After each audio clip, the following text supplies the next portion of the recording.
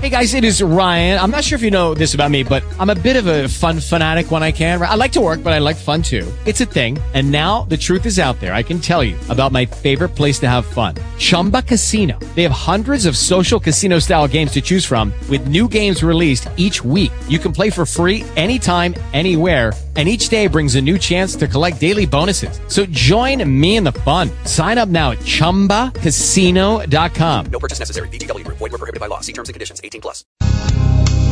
Wise men follow him. They rose again. Wise men follow him. Thank God for the renegades and the lives they lead. Far ahead of their time. Without the renegades, Lord knows where. Good morning, Northern Maine. Welcome to the Northern Maine Landman Show on the Constitutional Radio Network, Conscience of Maine.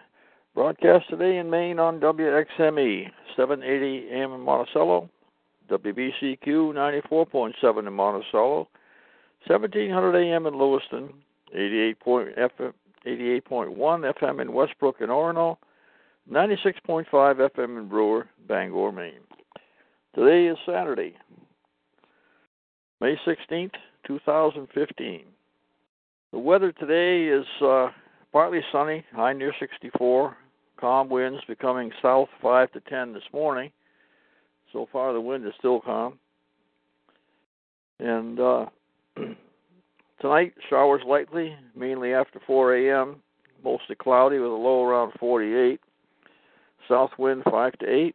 Chance of precipitation 60% after 4 a.m. New precipitation amounts of less than 1/10 of an inch. Dampen things down. Just keep the dust down for the four-wheelers.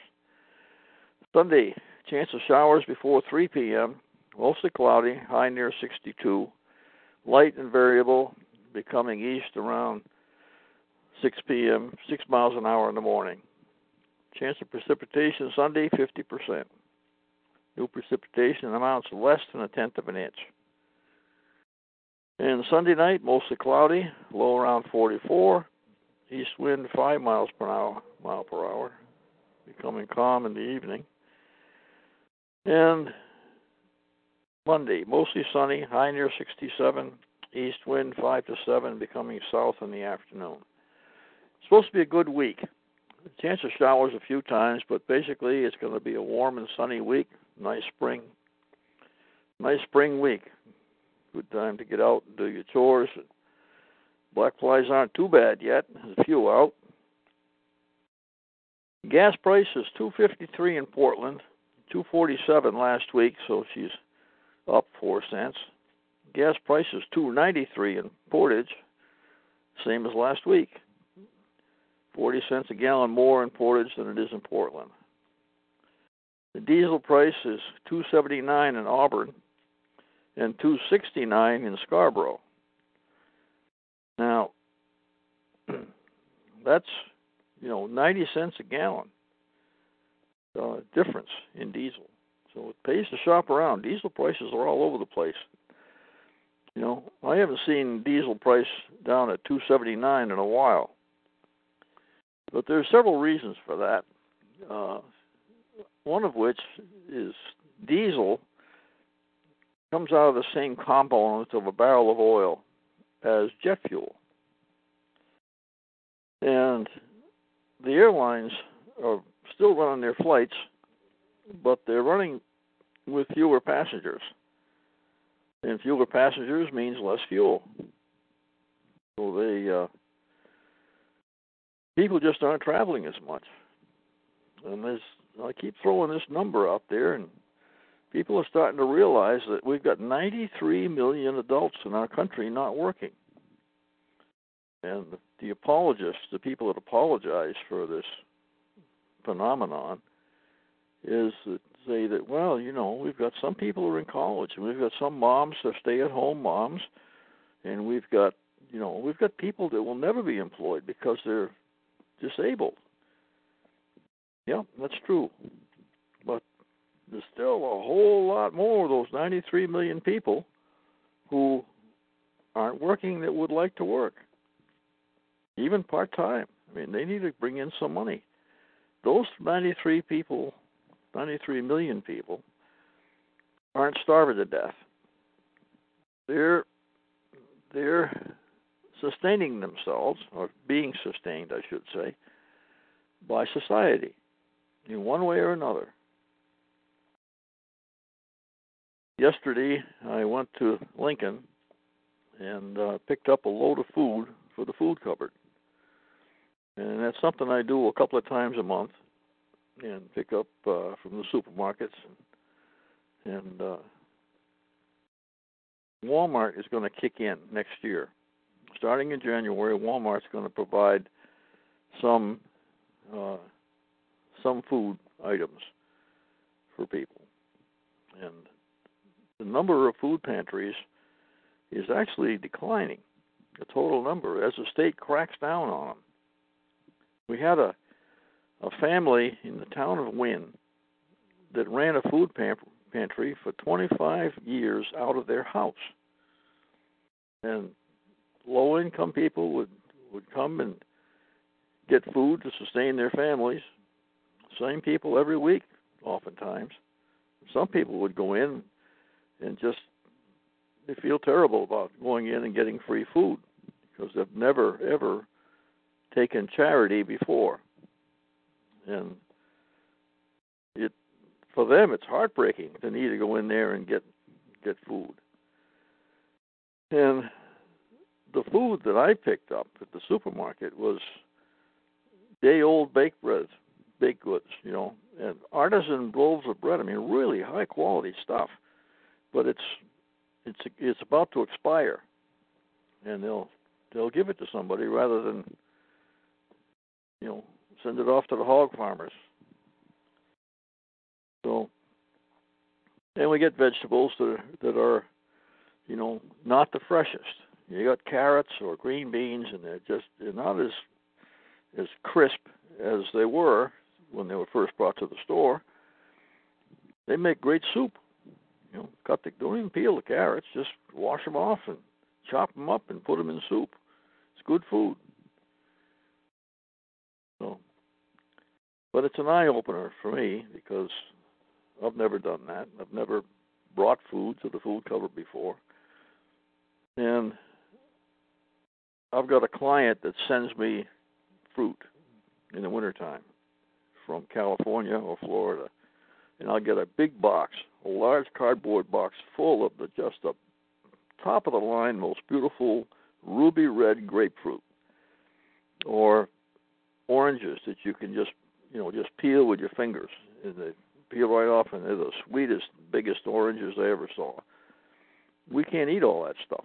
It's just my wife and I. And so I'll take, there are either 2 or 3 layers of this fruit in a large cardboard box, and I'll take 1 or 2 layers or 1.5 layers for us. They will use up before they begin to dry up, and I'll take the rest into the food cupboard. Boy, I tell you, that's popular, and people are quite grateful to receive that. January, February, and March each year, I get these cases of fruit from a very satisfied customer. I was able to help out, and he bought 480 acres of land. Still, people can do that. Lots of people. And I wish I had a dozen farms to sell. Small 25, 50-acre farms with a house and a barn, some open ground and some patch of woods, and a water source, either a well or a brook or a spring. People want that. A lot of people want to leave the cities and come to Maine. And according to the FBI, Maine is the safest state. Per capita, we have the lowest crime rate of violent crime. Assault and battery, murders, breaking and entering, burglaries.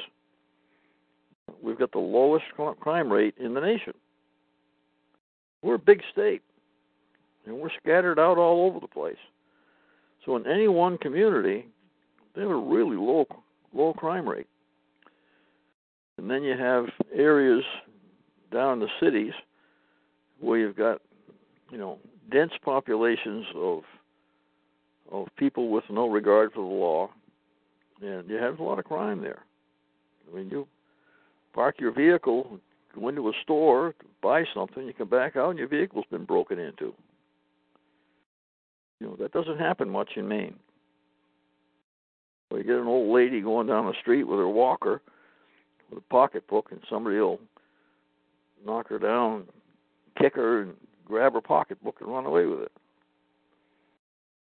hoping that she's got some money or she's got some prescription meds or something there in the pocketbook that they can use or sell. That doesn't happen much in Maine. And people are coming to Maine because they have a certain sense of uneasiness about what's happening in our country. And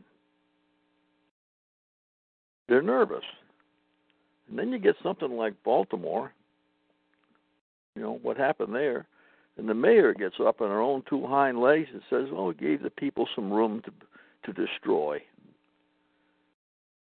On national TV, she said, we gave those people some room to destroy. She was elected by that constituency. She probably wouldn't be elected as mayor in Maine, but she wants people to be able to destroy. But there's a constituency out there that feel they have a right to destroy, and it happens. And there's a name for those people and a party that those people belong to.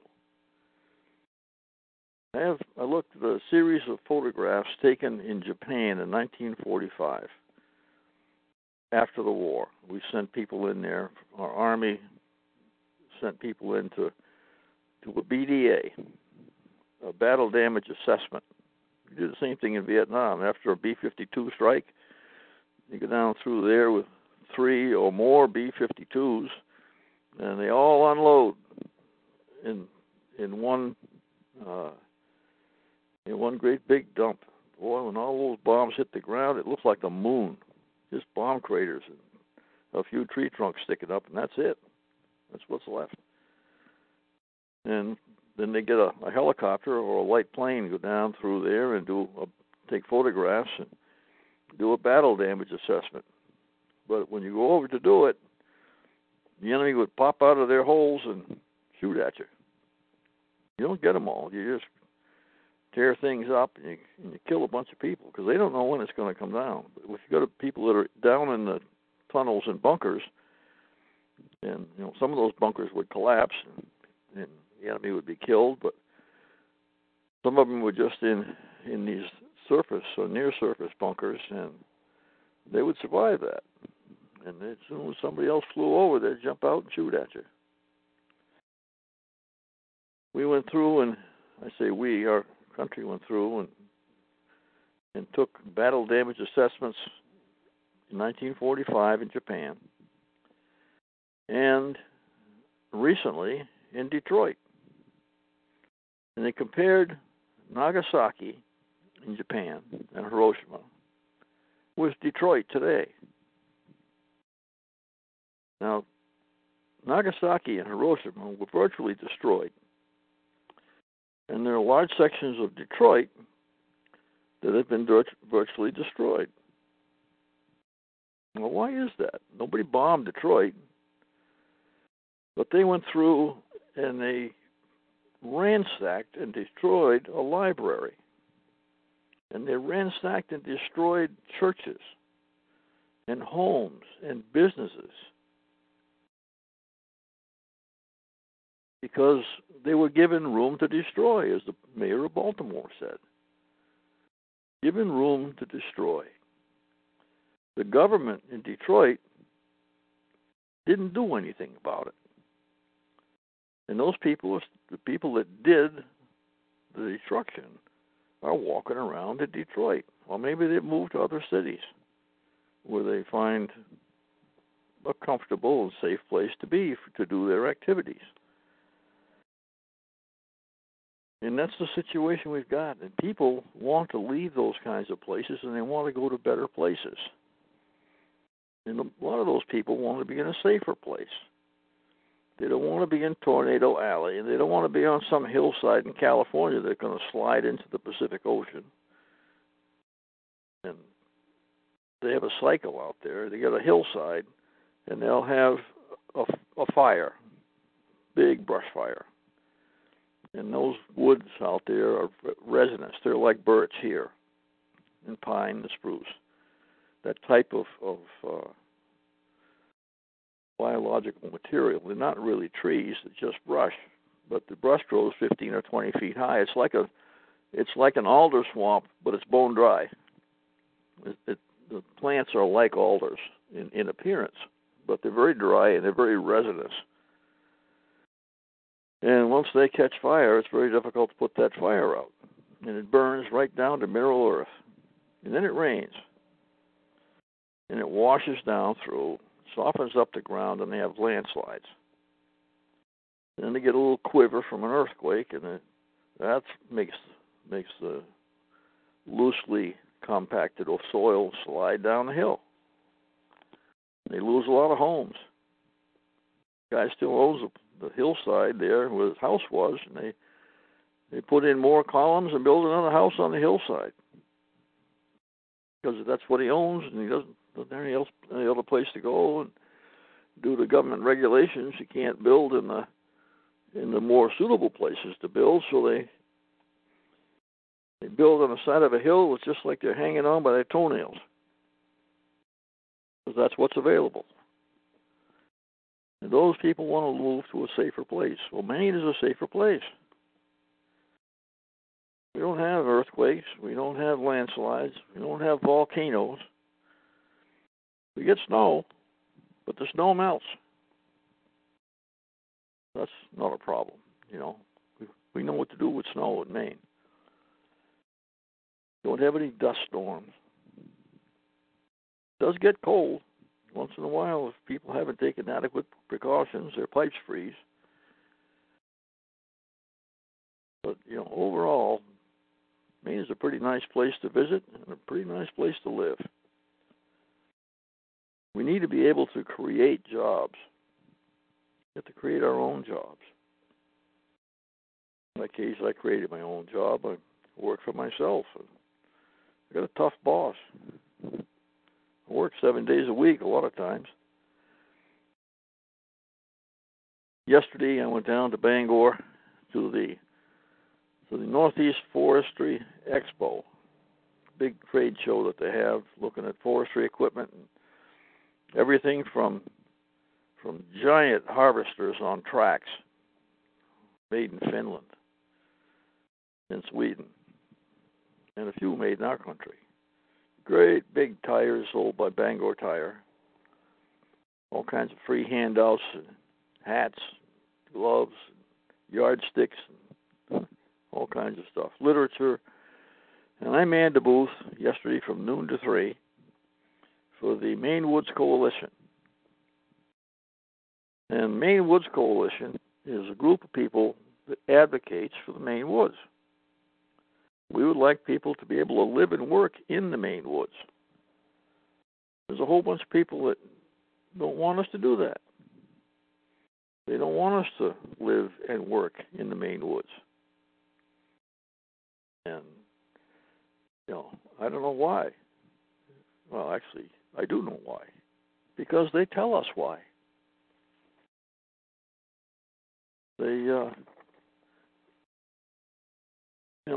They want no human use of our natural resources. I wrote a piece about dioxin the other day, and they were taking tests. You know, they're really picking on the pulp mills, and they've been able to abolish the pulp mill in Millinocket. And they've been able to abolish the paper mill in East Millinocket. And in doing so, they scammed the state of Maine for $17 million that we're going to have to pay them for years. Because Kate Street offered to run the mill We signed a contract to pay them $17 million over the next 10 years. And they said, whoops, we're not going to run it anyway. We're not going to run the mill. And they sold the mill to some junk outfit from Canada. They're going to tear it up, haul the stuff away. But guess what? We're still going to pay Kate Street $17 million because they offered to run the mill. You shouldn't be paying people $17 million because they made an offer. You should actually read the contract before you sign it. Words mean things, as a famous radio broadcaster has said many, many times. Words mean things. And our government tends to function on emotion rather than facts. And the fact is that the environmental industry doesn't want us in northern Maine. They don't want us to live here. They don't want us to work here. They don't want us to harvest wood here. They don't want to have jobs here. They just want us to go away. It's called rural cleansing. Like ethnic cleansing in other parts of the world, but with a lower body count so far. Northeast Logging Expo is open today. It's going to be open till 4 o'clock. And if you want to go down and go to a good event and see a lot of interesting stuff, they've got giant wood chippers. Tractor trailer hauls them, and they stuff the butt end of a tree in there and just, boy, I tell you, it makes a lot of noise. And it separates the chips and the bark for the most part, and it's quite a thing to watch. And they go right on down to small chippers for the woodlot. If a guy has got a woodlot, a lot of people in Maine love the woods. I live on 107 acres, and I take care of my woods. And this winter was tough. Had a lot of blowdowns, and the blowdowns will get used. There'll be firewood, or there'll be bridges for snowmobiles. You know, it depends on what kind of wood it is, but basically, I've got a lot of wood to clean up. And when I do, I put the brush piles, I take the tops and the limbs and put them into piles in the woods. It makes a habitat for small songbirds and rabbits and squirrels, and you know, it's shelter for them, so they don't have to worry about the hawks and the ravens. But I take care of the woods, I keep the trails open, and you can walk through my woods, and it's like a park. There's pine needles on the ground, no sticks to step on and crack, and it's good hunting. A good place to hunt because you can move quietly without breaking branches. Lots of trails. Most of the trails were there before I bought the property. And there was a house there back in the 50s, and it was the Ray Ritz farm in the 50s, and the house burned down Christmas morning one year. And they walked up the road to the neighbor's house because it was cold Christmas morning. They lost their house. They walked up the road to the neighbors, and neighbors took them in and fed them breakfast and let them enjoy the day as much as they could. Some of the gifts were given to the family who had lost their house. Mainers sharing as necessary, to help each other. And one of the young fellows who was there that morning was quite disappointed that a couple of his presents went to the other family. He didn't understand at that age the magnitude of what had just happened to them. I don't know if they had insurance, but the house was never rebuilt and they left the area. I just don't know what happened to that family long term. These things happen. So we've got a lot of people who are dependent on society, and a lot of those people don't take full advantage of it. I had a neighbor who lived on $285 a month Social Security. That's it. And he was offered some public assistance, but he owned his house. He had an old trailer on 1 acre. That's it. He walked down to the lake and fished and caught pickerel. Pickerel are the easiest fish to catch. They'll hit just about anything. A little piece of pork rind on a hook. And he ate a lot of pickerel.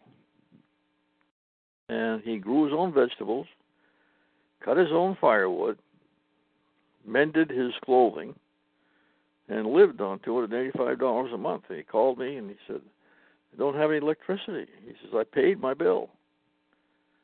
And he used this, he would have one little tiny bulb, like a Christmas tree bulb, that he used to read, because it didn't take much electricity.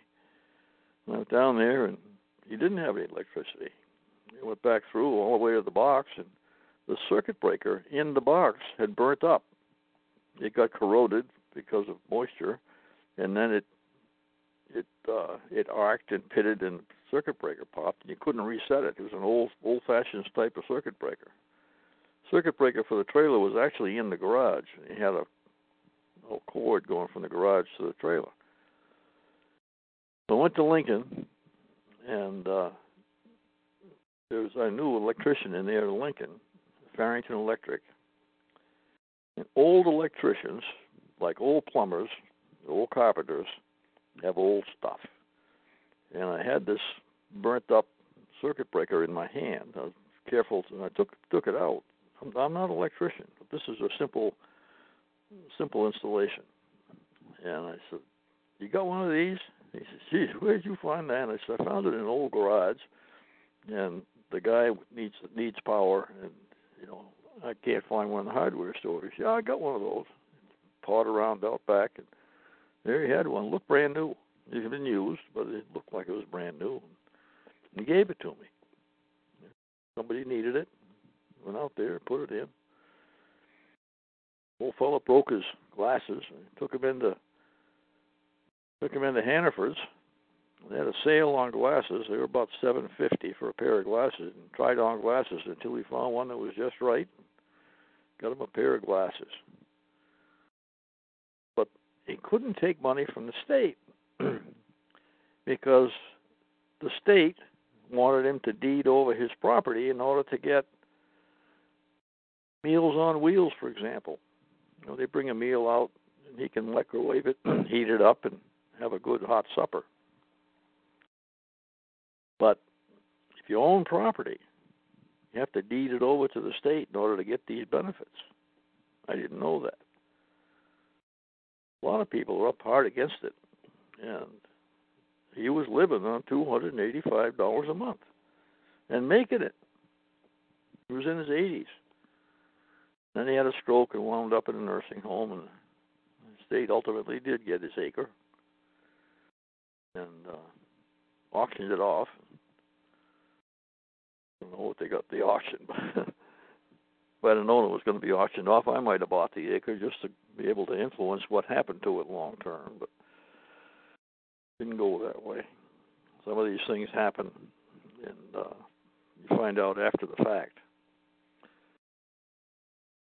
There are an awful lot of foreclosed homes in our country, as I mentioned before, and they're not good property managers. I know a nice old farm, well, actually a new farmhouse was built around 1990. It's not that old. It's 25 years old.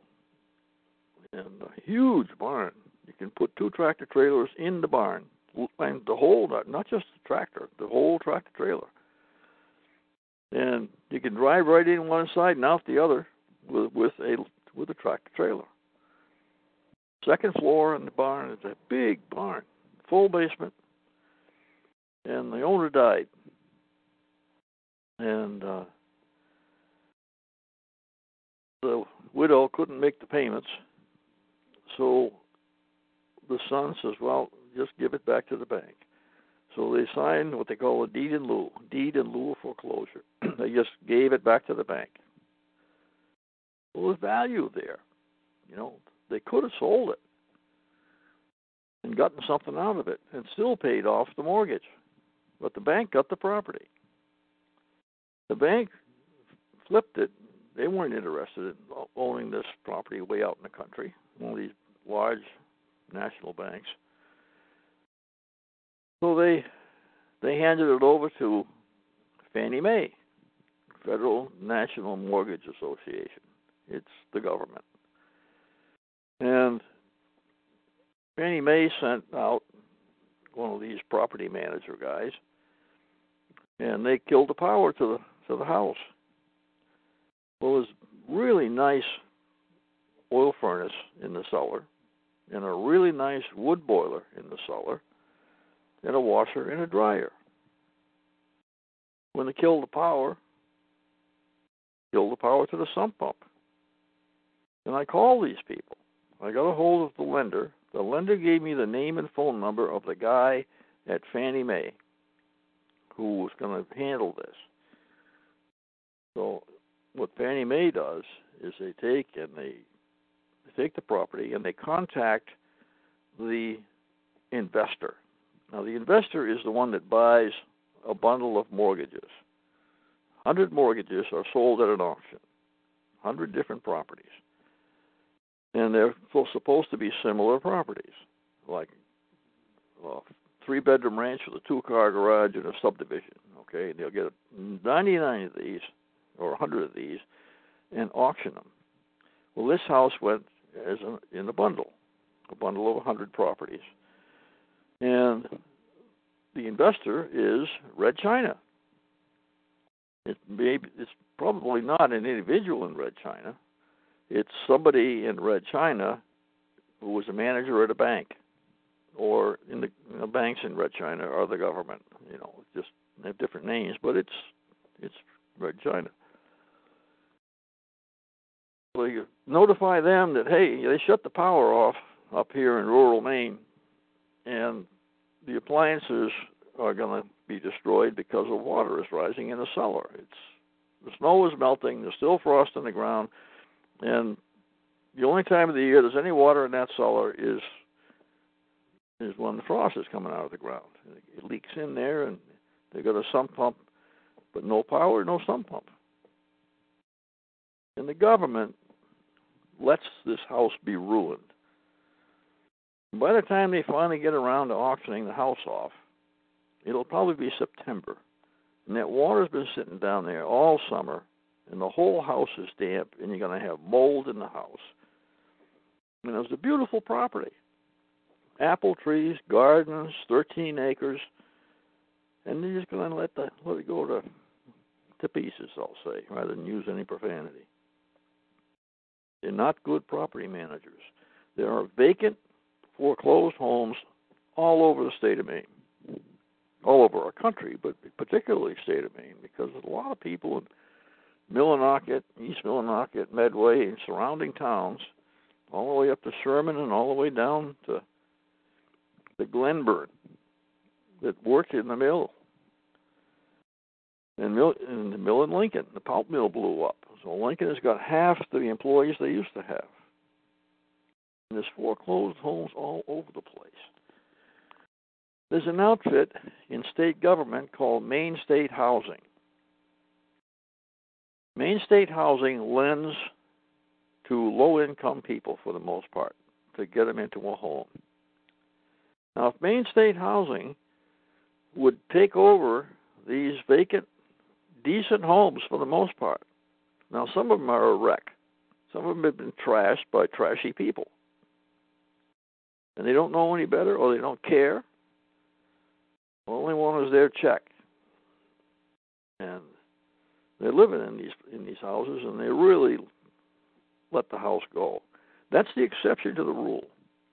Most Mainers, of whatever income level they are reasonably responsible homeowners. And they take care of their house and maintain it, and don't let it go to wreck and ruin. If Maine State Housing would acquire these homes do whatever slight fix-up is needed, they could sell a decent house for $45,000 to $65,000. And it'd be a home for a low-income family. This is not rocket science.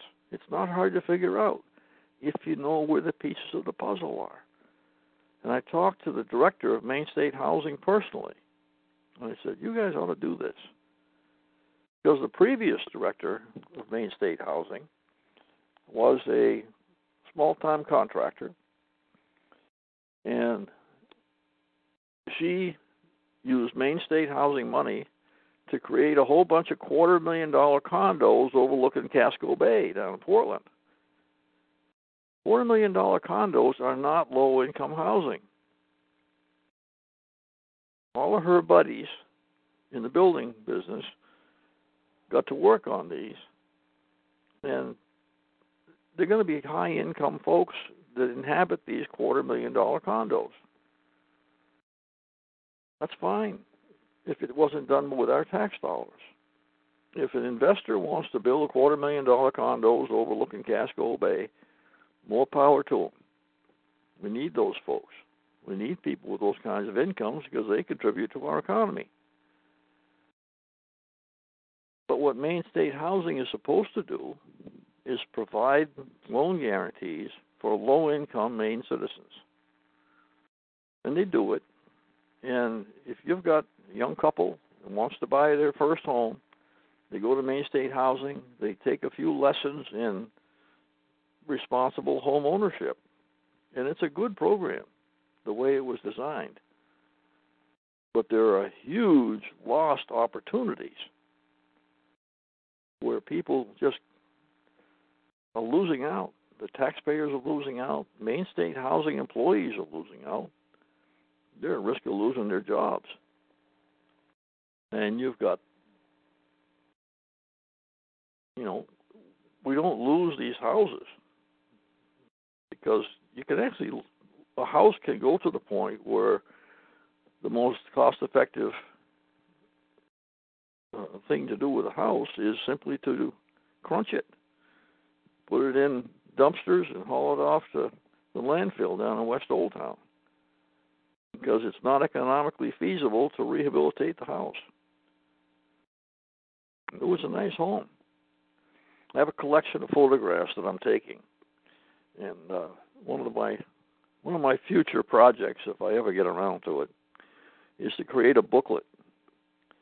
And I'm going to take pictures of old fallen down houses. I mean, houses that are literally falling down. There were nice homes at one time. And I'm going to have that photograph.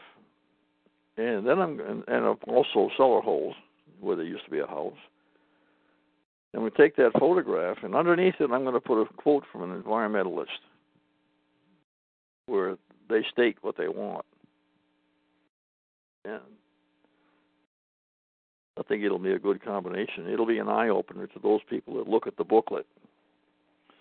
I might just put it together as a 3-ring binder, or I might actually have a little pamphlet published, sell them for $1, or give them away, or something. I don't know. It's just something I'd like to do. One of those things that I might get around to doing sometime. We had a house guest here this week, interesting couple, middle-aged folks here. We put them up for the night and had a really enjoyable visit. And the gentleman and his wife belonged to the Bruderhof.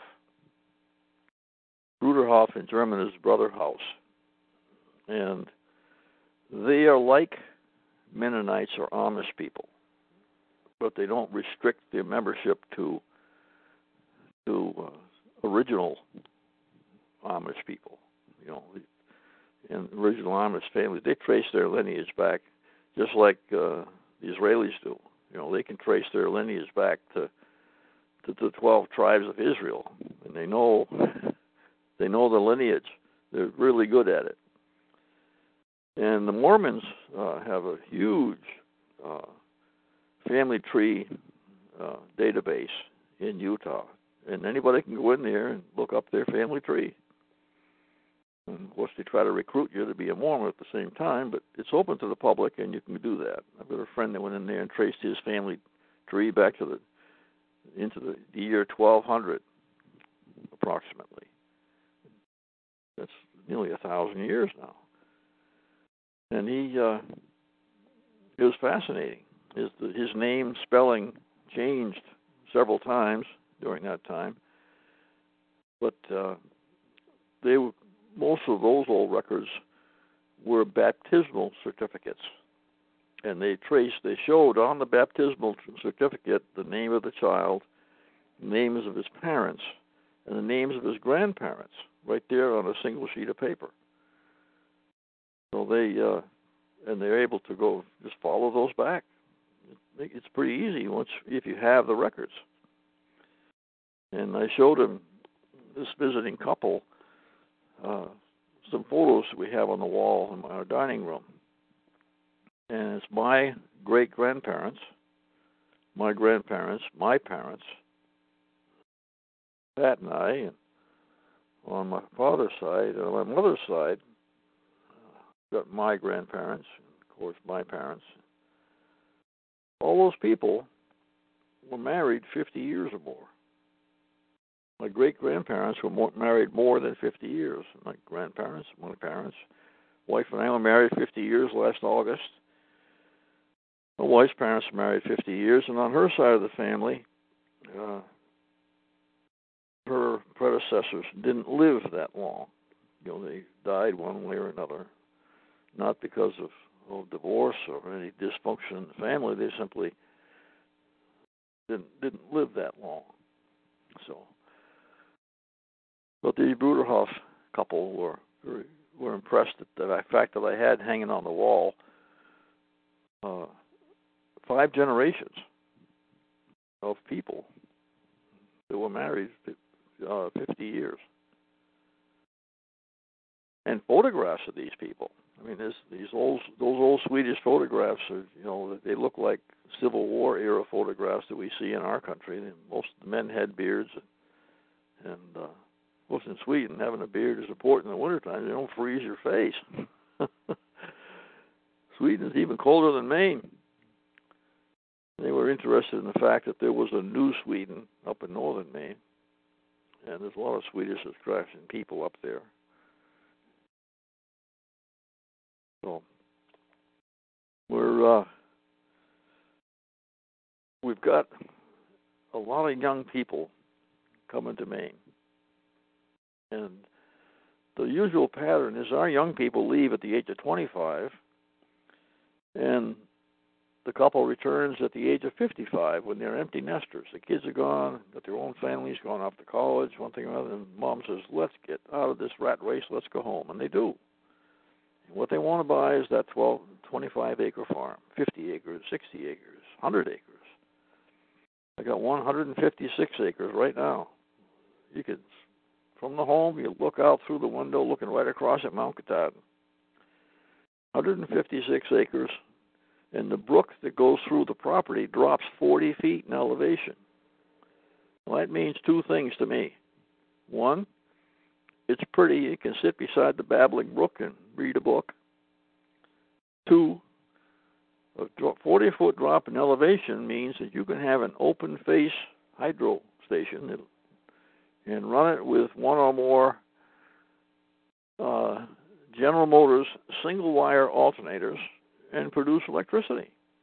You can charge your batteries with an open hydro generator. And with 40-foot change in elevation and about 1.5 inch plastic pipe, you don't want to use 1/2 inch plastic pipe or 3/4 inch over a long drop, because you lose a lot of internal friction, lose a lot of the energy due to internal friction, and you don't generate as much power. You have less pressure at the outlet.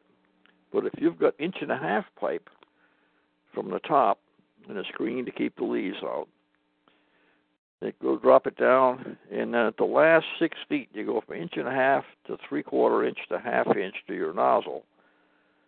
Now you've got a lot of pressure at the nozzle, and a high rate of flow, and you've got an open wheel generator, a turbine that runs that one wire General Motors alternator. And you can charge batteries with it, run lights, power your house. You know, you're not going to run an electric clothes dryer. I mean, electric clothes dryers are the biggest waste of energy in the state. You know, get a gas dryer. It's electric clothes dryers are expensive to run your power bill up. They're not as expensive as they used to be, but it's a very inefficient way to dry clothes. Last week I spoke about the growing and underground economy. A lot of people are surviving by doing odd jobs. You got a carpenter with some skills, he can build a deck for you, or patch the roof, or install a couple of new windows. You know, and a lot of people looking for work. And I mentioned Bruce Springsteen's album called Youngstown, and I sang part of it. I promise I won't do that again. First and only time I ever sang on the show, and I promise I'm not going to do it again. So,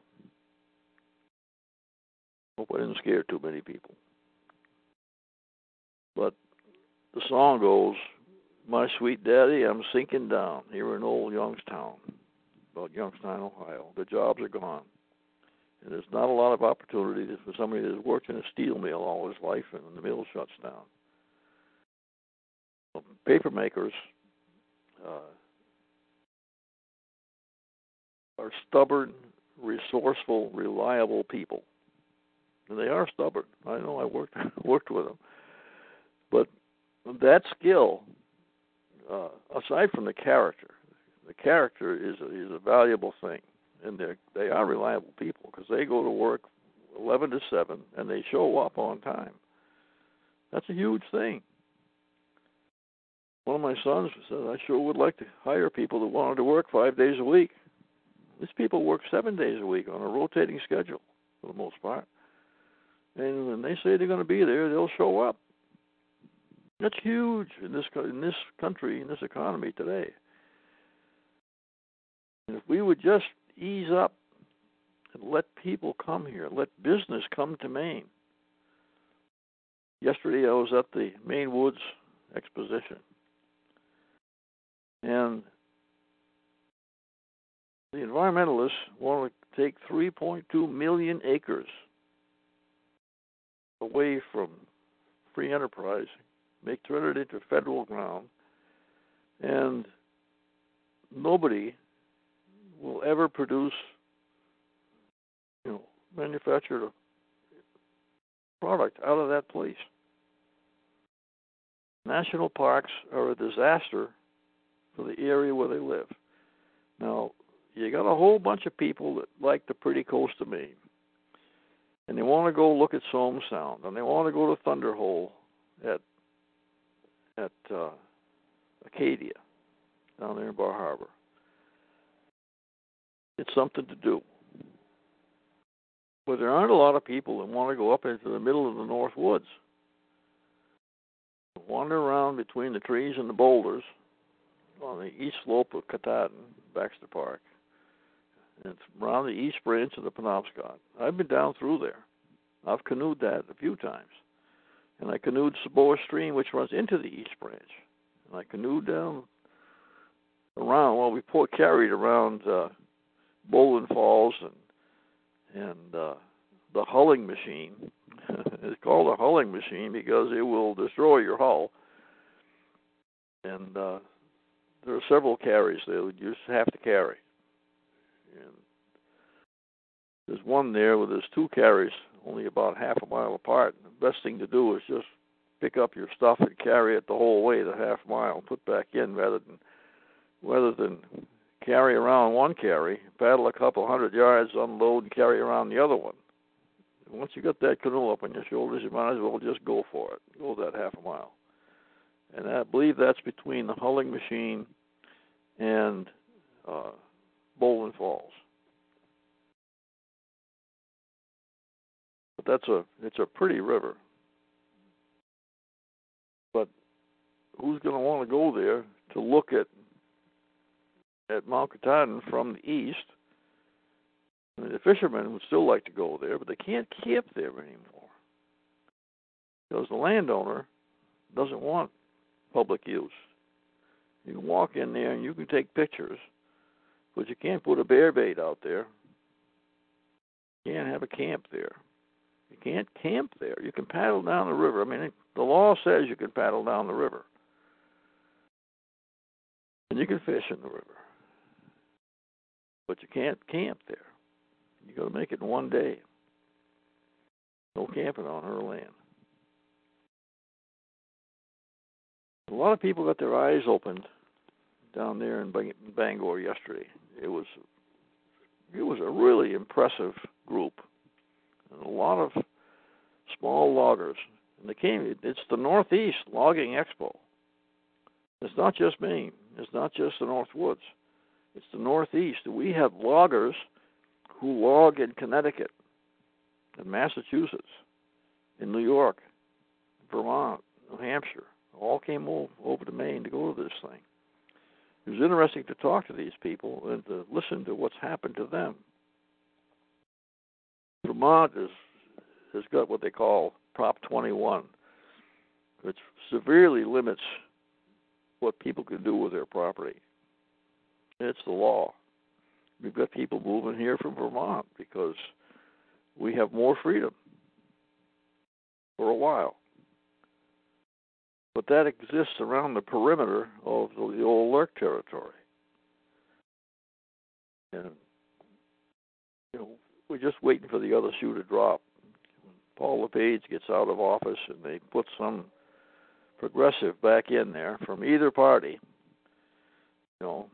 Katie barred the door because they gave Lurk the opportunity to be bigger, stronger, and meaner. And that's the law. They get the right punch in there, they're going to crack down like you would not believe. The opportunity was given to them, and the legislators were afraid to vote for it. They did not want a recorded vote, and they didn't have one. They just said, aye, and the ayes sounded like there were more than the nays, and there was no recorded vote. And Lurk became bigger, stronger, and meaner.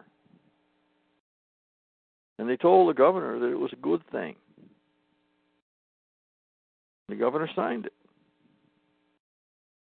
Wish we had maintained contact. It wasn't through lack of opportunity.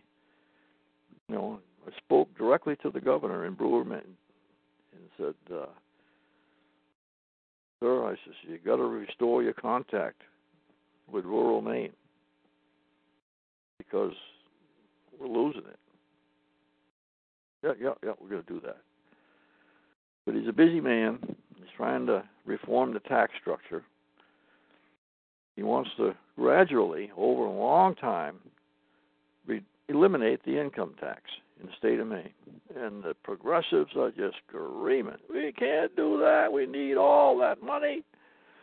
And the people that vote the progressives in, oh, geez, you can't cut back. This 24-year-old guy who has never worked, able-bodied man, I need that money to buy my beer and my cigarettes and get my tattoos. I need that money. I deserve to have it.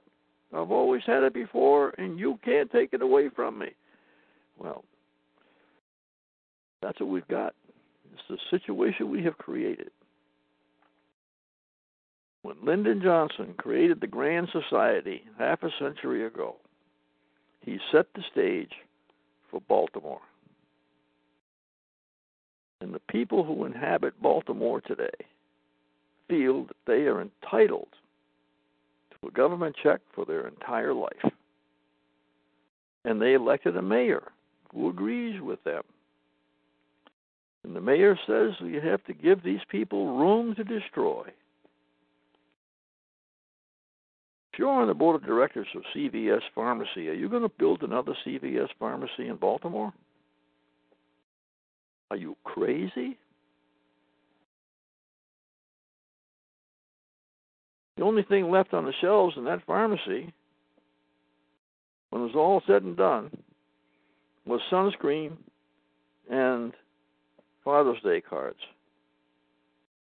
Because the people that ransacked that CVS pharmacy had absolutely no need for sunscreen or Father's Day cards. You think about that. The President of the United States stated when he was campaigning what he wanted to do. And he said it for all the world to hear. And they take this down from the internet, but it keeps popping back up. It's like playing a whack-a-mole. You know, you bang this ball coming up out of the ground. Whoop, there's another one pops up over here, and you bang it down, another one pops over there. Well, we're playing whack-a-mole here, and we're going to play the words of Barack Hussein Obama. I hope this takes off and goes. Cannot continue to rely only on our military in order to achieve the national security objectives that we've set. We've got to have a civilian national security force that's just as powerful, just as strong, just as well funded.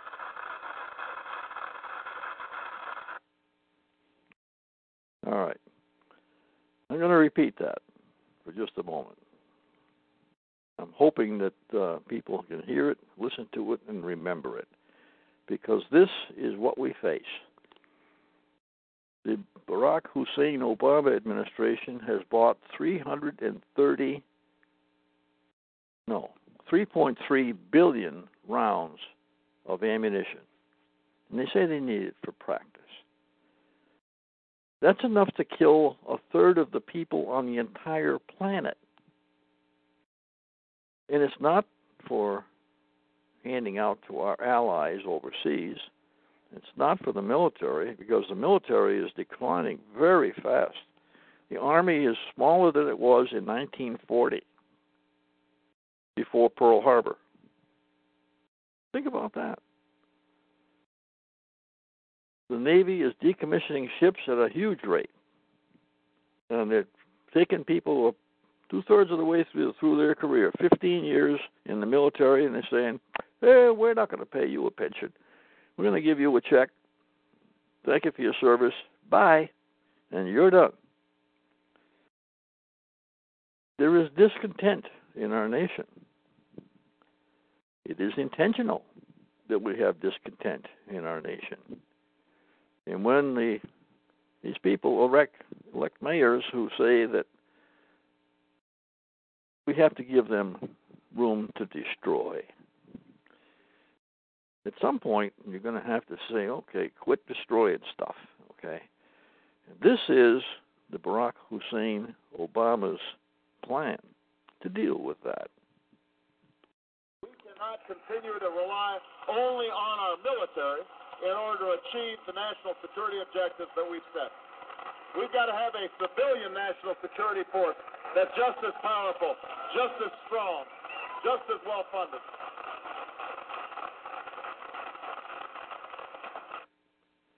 There it is, in his own words. Look at Baltimore. Look at Detroit, as compared with Nagasaki in 1945. It is stunning to see those. And if you Google Detroit, Nagasaki, 1945, Detroit was a beautiful city in 1945, with concert halls and libraries and museums and a high standard of living and cranking out automobiles left and right. Then they elected a bunch of Democrats. And the unions elected them. The unions didn't do this to us intentionally. They just didn't understand what would be the result. There aren't any cars produced in Detroit anymore. And you look at today, Detroit looks like a war zone. It looked like what Sarajevo looked like. And it's a tragic thing, what's happening to our country. Maine is one of the last places where we have freedom. And we've got to hold on to it. We've got a bunch of people. And I went down and visited my friend Wayne Leach. Wayne is dying of brain cancer. He was a great patriot. He's still a great patriot. And he still is aware of what's happening. And I said, politicians are like a bunch of cockroaches. Shine the bright light of truth with them, and they scatter like a bunch of cockroaches. And he got a big grin on one side.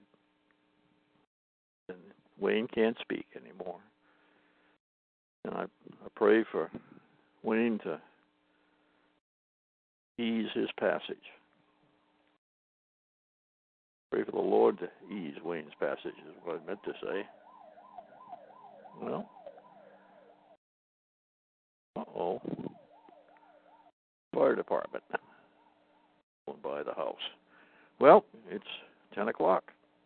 This has been the Northern Maine Landman Show on the Constitutional Radio Network, the Conscience of Maine.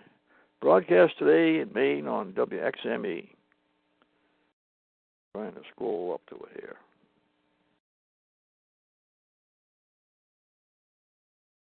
Broadcast today in WXME, 780 AM in Monticello, WBCQ 94.7 in Monticello, all the way down to Danforth. 1700 AM in Lewiston, 88.1 FM in Westbrook, in Orono, 96.5 FM in Brewer and Bangor, Maine. Be safe. That water is still cold. Don't get in it. God bless. Wise men follow him, they rose again. Wise men follow him, thank God for the renegades and the lions they lead. Far ahead of their time. Without the renegades, Lord knows where With the Lucky Land Slots, you can get lucky just about anywhere. This is your captain speaking. We've got clear runway and the weather's fine, but we're just going to circle up here a while and get lucky. No, nothing like that. It's just these cash prizes add up quick. So I suggest you sit back, keep your tray table upright, and start getting lucky. Play for free at LuckyLandSlots.com. Are you feeling lucky? No purchase necessary. Void where prohibited by law. 18+ terms and conditions apply. See website for details.